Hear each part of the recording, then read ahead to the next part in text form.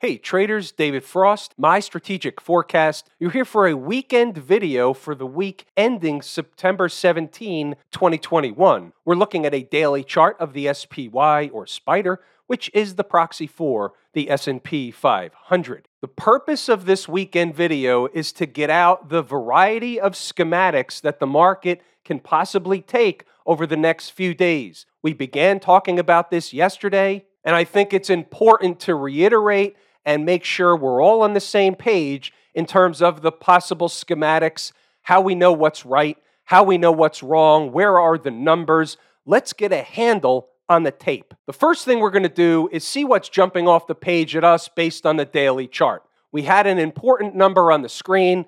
It was important for several days over and over again. 445.14.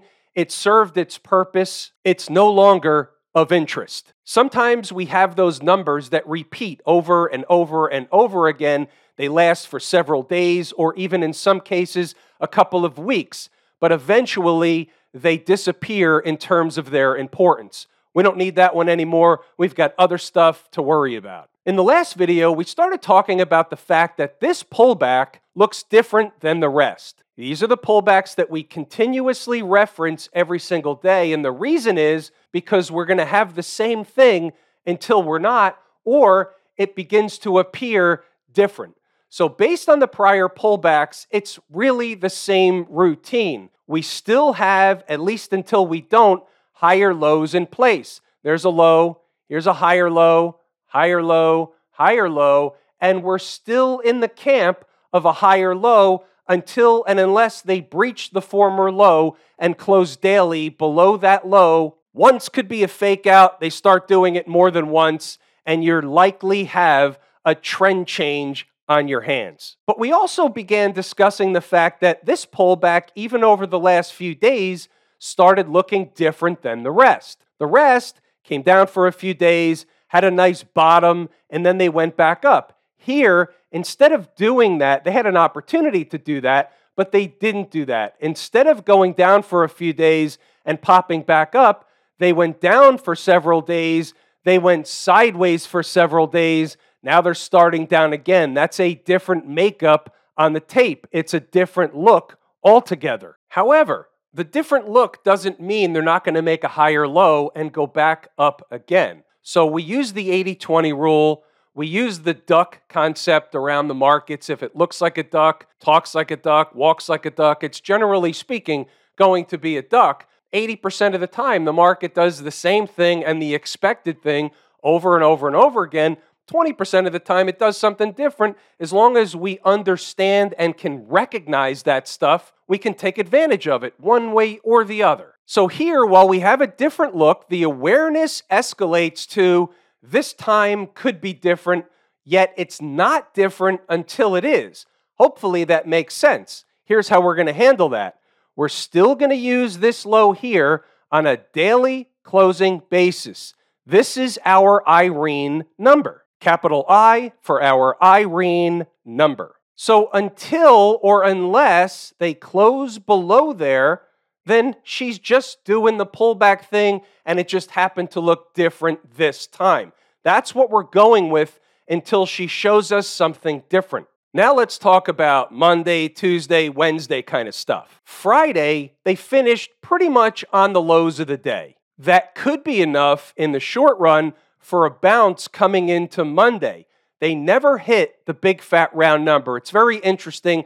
Let's take a look at what happened after the fact, after the closing bell, when everybody closed up their stuff, went home, turned off the computer, stopped looking at the market, all that stuff. Let's go see what happened in that time frame between the closing of the official bell ringing and then the aftermarket activity until the official close. Here, we're looking at the ES contract. It's a 15-minute chart. Here's the reason we're looking at it. The closing price at 4:15 when the futures close, regular closes at 4 o'clock, futures close at 4:15, closing print 44.15 on the button. However, the market kept trading. Here's another chart. This is not the pit session only. This is the around the clock stuff.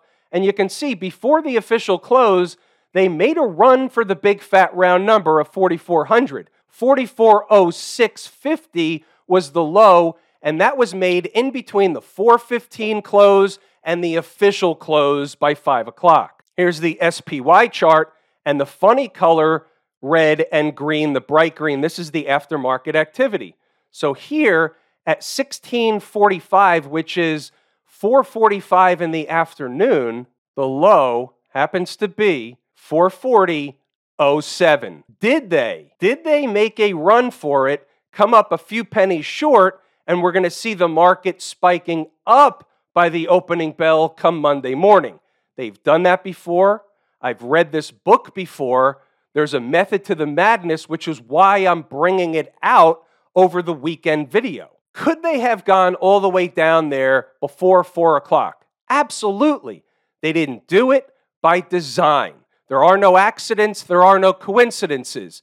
My take is when you see something like that, and we can attribute this kind of stuff to the thieves in the night kind of thing, when you see that go on, it's the way the market kind of takes some of the trade away from the regular way retail small investor / trader. For example, there's people holding puts over the weekend. They think they're going to get a nice big fat juicy gap down on Monday. Maybe they get the opposite, accompanied by a pie in the face. We don't know that's going to happen, but when I've seen this kind of routine before, they come up to a big fat round number, pull up a few pennies short. Next scene shows by the opening bell the next day or the next session, they're far away up north, away from that number. We don't know that will or won't happen, but let's take it a couple of steps further. What I want to do is let you inside my head. I'm going to tell you exactly what I'm thinking, and then we're going to watch this thing over the next few days unfold together, and in each subsequent video, we'll make any adjustments necessary. We talk a lot about time and price. Time is more important than price. When the market's on time, we want to know that it's possible for a trend change. Well, guess what? There's not just one on time. And if, again, you have no idea what I'm talking about, then you should probably take the course, Lazy E-mini Trader. We discuss how time is more important than price, how we use time on the charts, how we identify when the chart is on time. Well, let's consider this for a moment.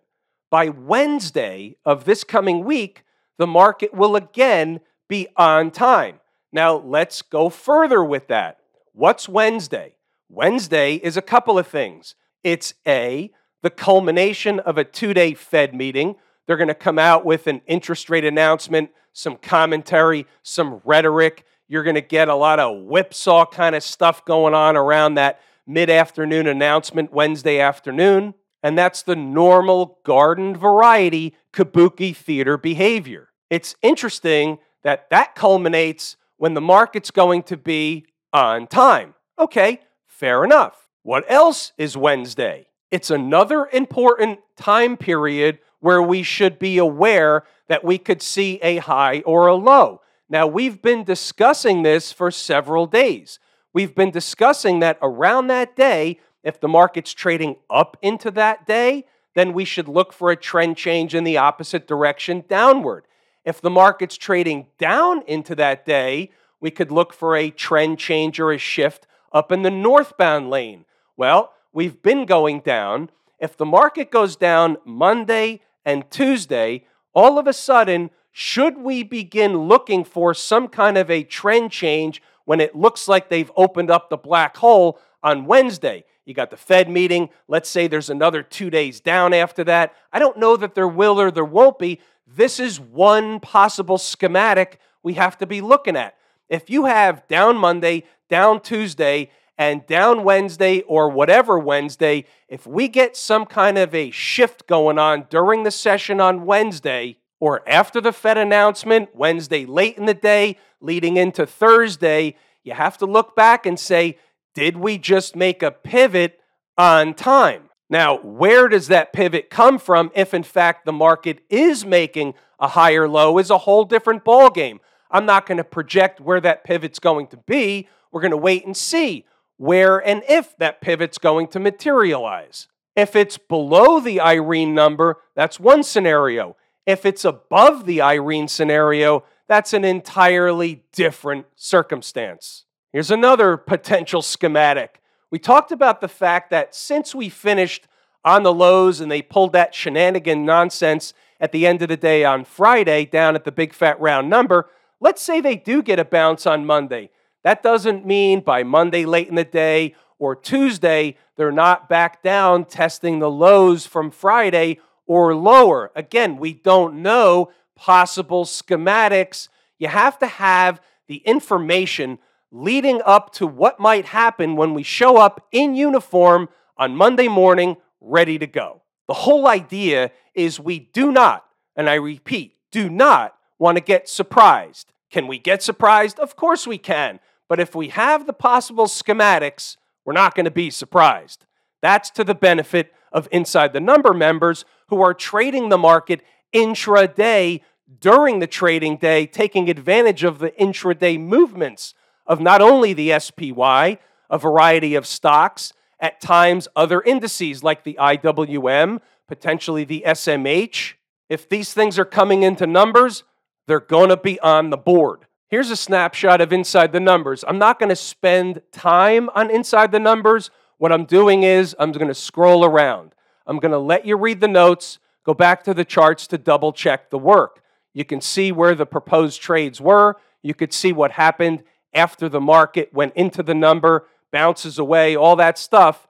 Pause the video, read the notes, go back to the charts to double check the work. I want to make this video about the potential schematics. I want to look at other charts. I want to look at other markets. I want everybody to be as prepared as we can coming into this week. Stocks on the move, TTE, Qualcomm, and letter X, US Steel. The other two didn't hit their numbers. They were off the board. Do the homework. For the benefit of time, we're going to focus this weekend video on the indices. But even though we're focusing on the indices, we also have to be aware of some of the most popular and widest held stocks across the market, namely Apple. What's Apple doing? Does it have relative strength or relative weakness? Or is it doing the same thing as the market? Now it's below its 50-day moving average, and you see where this line is. There should be garden variety support in and around 143, 144, somewhere in that neighborhood. My number is 143.90. Apple may be coming into a period of on time. However, we have to look at some of the longer term stuff and see if we can't draw any opinion whether there's confirmation or some kind of discrepancy from the daily chart. The weekly chart, the trend is your friend. There's nothing wrong with the weekly chart. Think about that same area right around this 143, 144 area. You see how the market ran up to this spot and then it was rejected. So that's the way that the market tells you that this spot right there is important. We don't have to know it's important beforehand. Now we have the benefit of seeing what the market did when it got to that spot.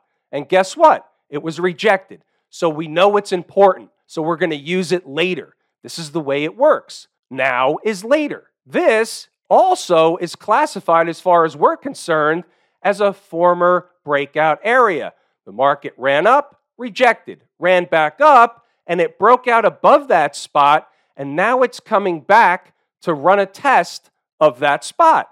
Okay, fair enough. Back to the daily chart. Most people wouldn't want to buy a stock on the way down.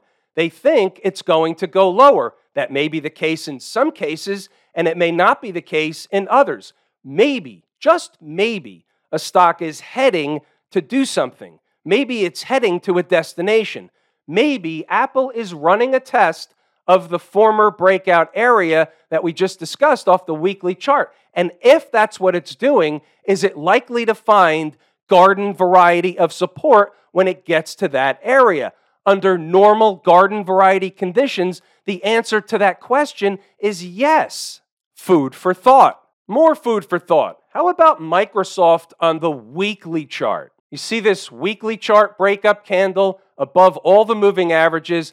Let's say it comes down a little further. Do you think by the end of a week they're going to want to fight or run a test of and play defense at that breakup candle low. And maybe it's not at the end of a week, but intro week. Well, let's just say the answer to that is yes. Let's just say the market gets killed a couple of days, Microsoft gets killed a couple of days. Another hypothetical. And let's say it comes down. Where is that breakup candle low? Right around 288, 289. Okay, well, let's mark that on the chart and let's do an exercise. We'll split the difference and we'll call it 288.50. What's it look like on a different chart? All of a sudden, it's interesting. So you have all this time here where they just went back and forth, eating time off the clock. Okay, now on the daily chart, you got another breakup candle. The low is the same. So think about this for a second.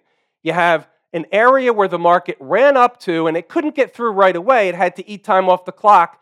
Then it went up, so it broke out. Here's a 50-period moving average. There's a breakup candle low. So F, and we don't know that they will. This is not that far away, but it's still 10, 12 bucks away. But let's say they're killing it for whatever reason. Now you have a 50-period moving average, a former breakout area, breakup candle, weekly chart breakup candle. Are they going to play defense? Who is they? The bulls. Are they going to play defense in and around that area? And the answer under normal garden variety conditions is, of course they are. It's going to look terrible while they're going there, not just for Microsoft, and Microsoft is on its way to that spot. This is an if. We're doing the hypothetical thing. If they're on their way to that spot, other stuff is getting killed. The news is bad.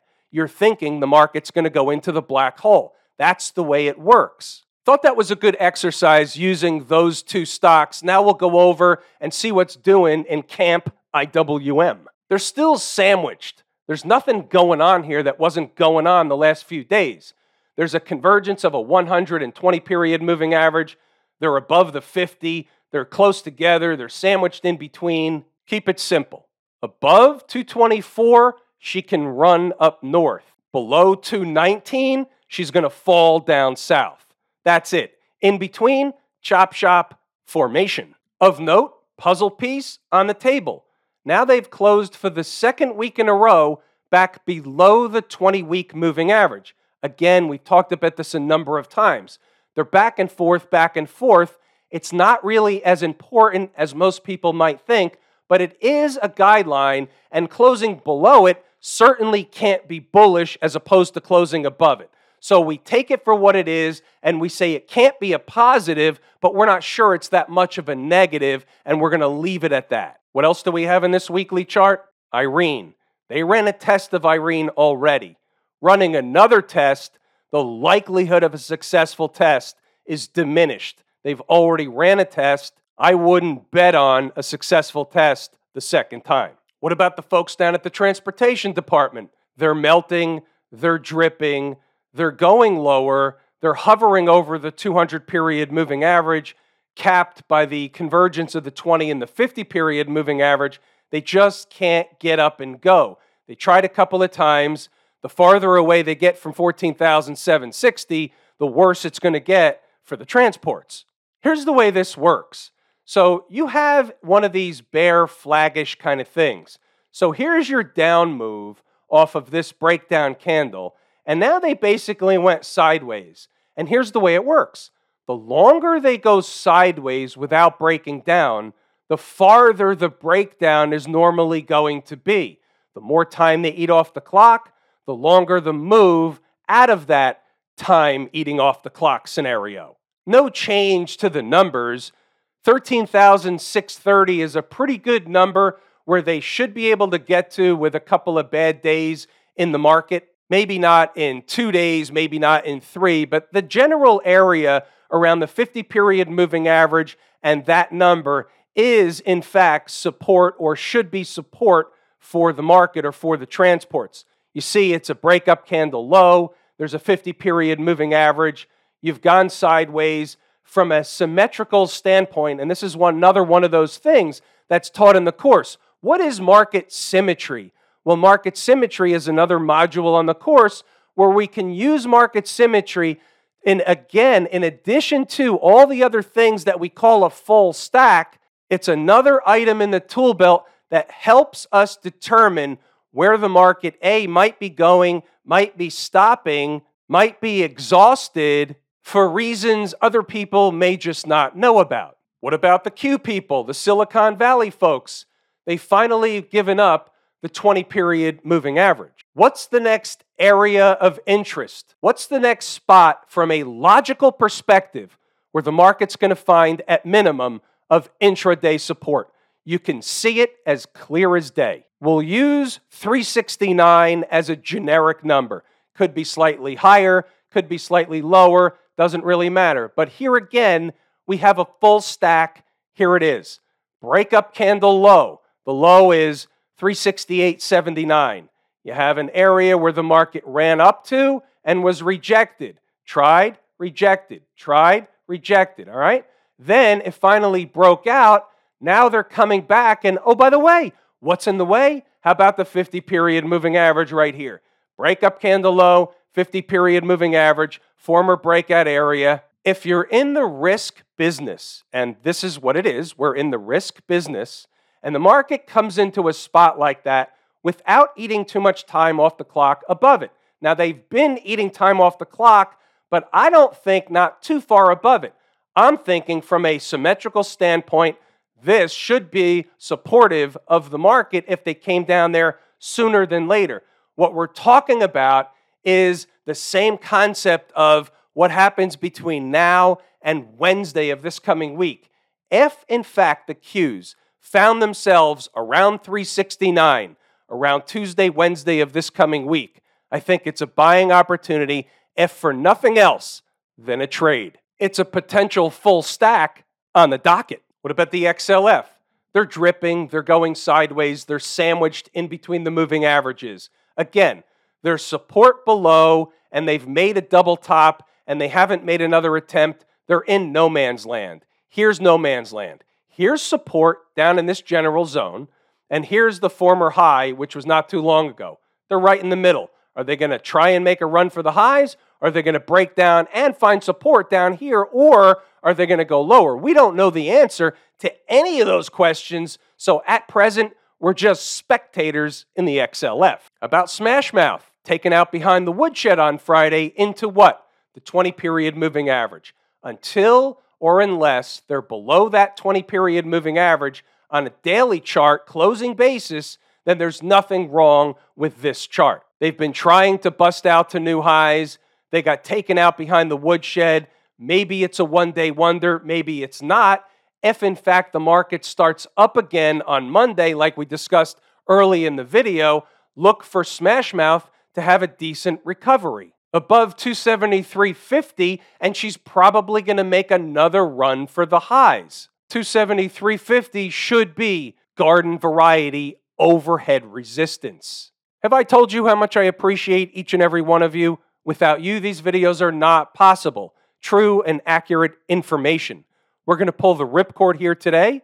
I'm David Frost, my strategic forecast. Thanks again for tuning in to another episode of Common Sense Market Analysis.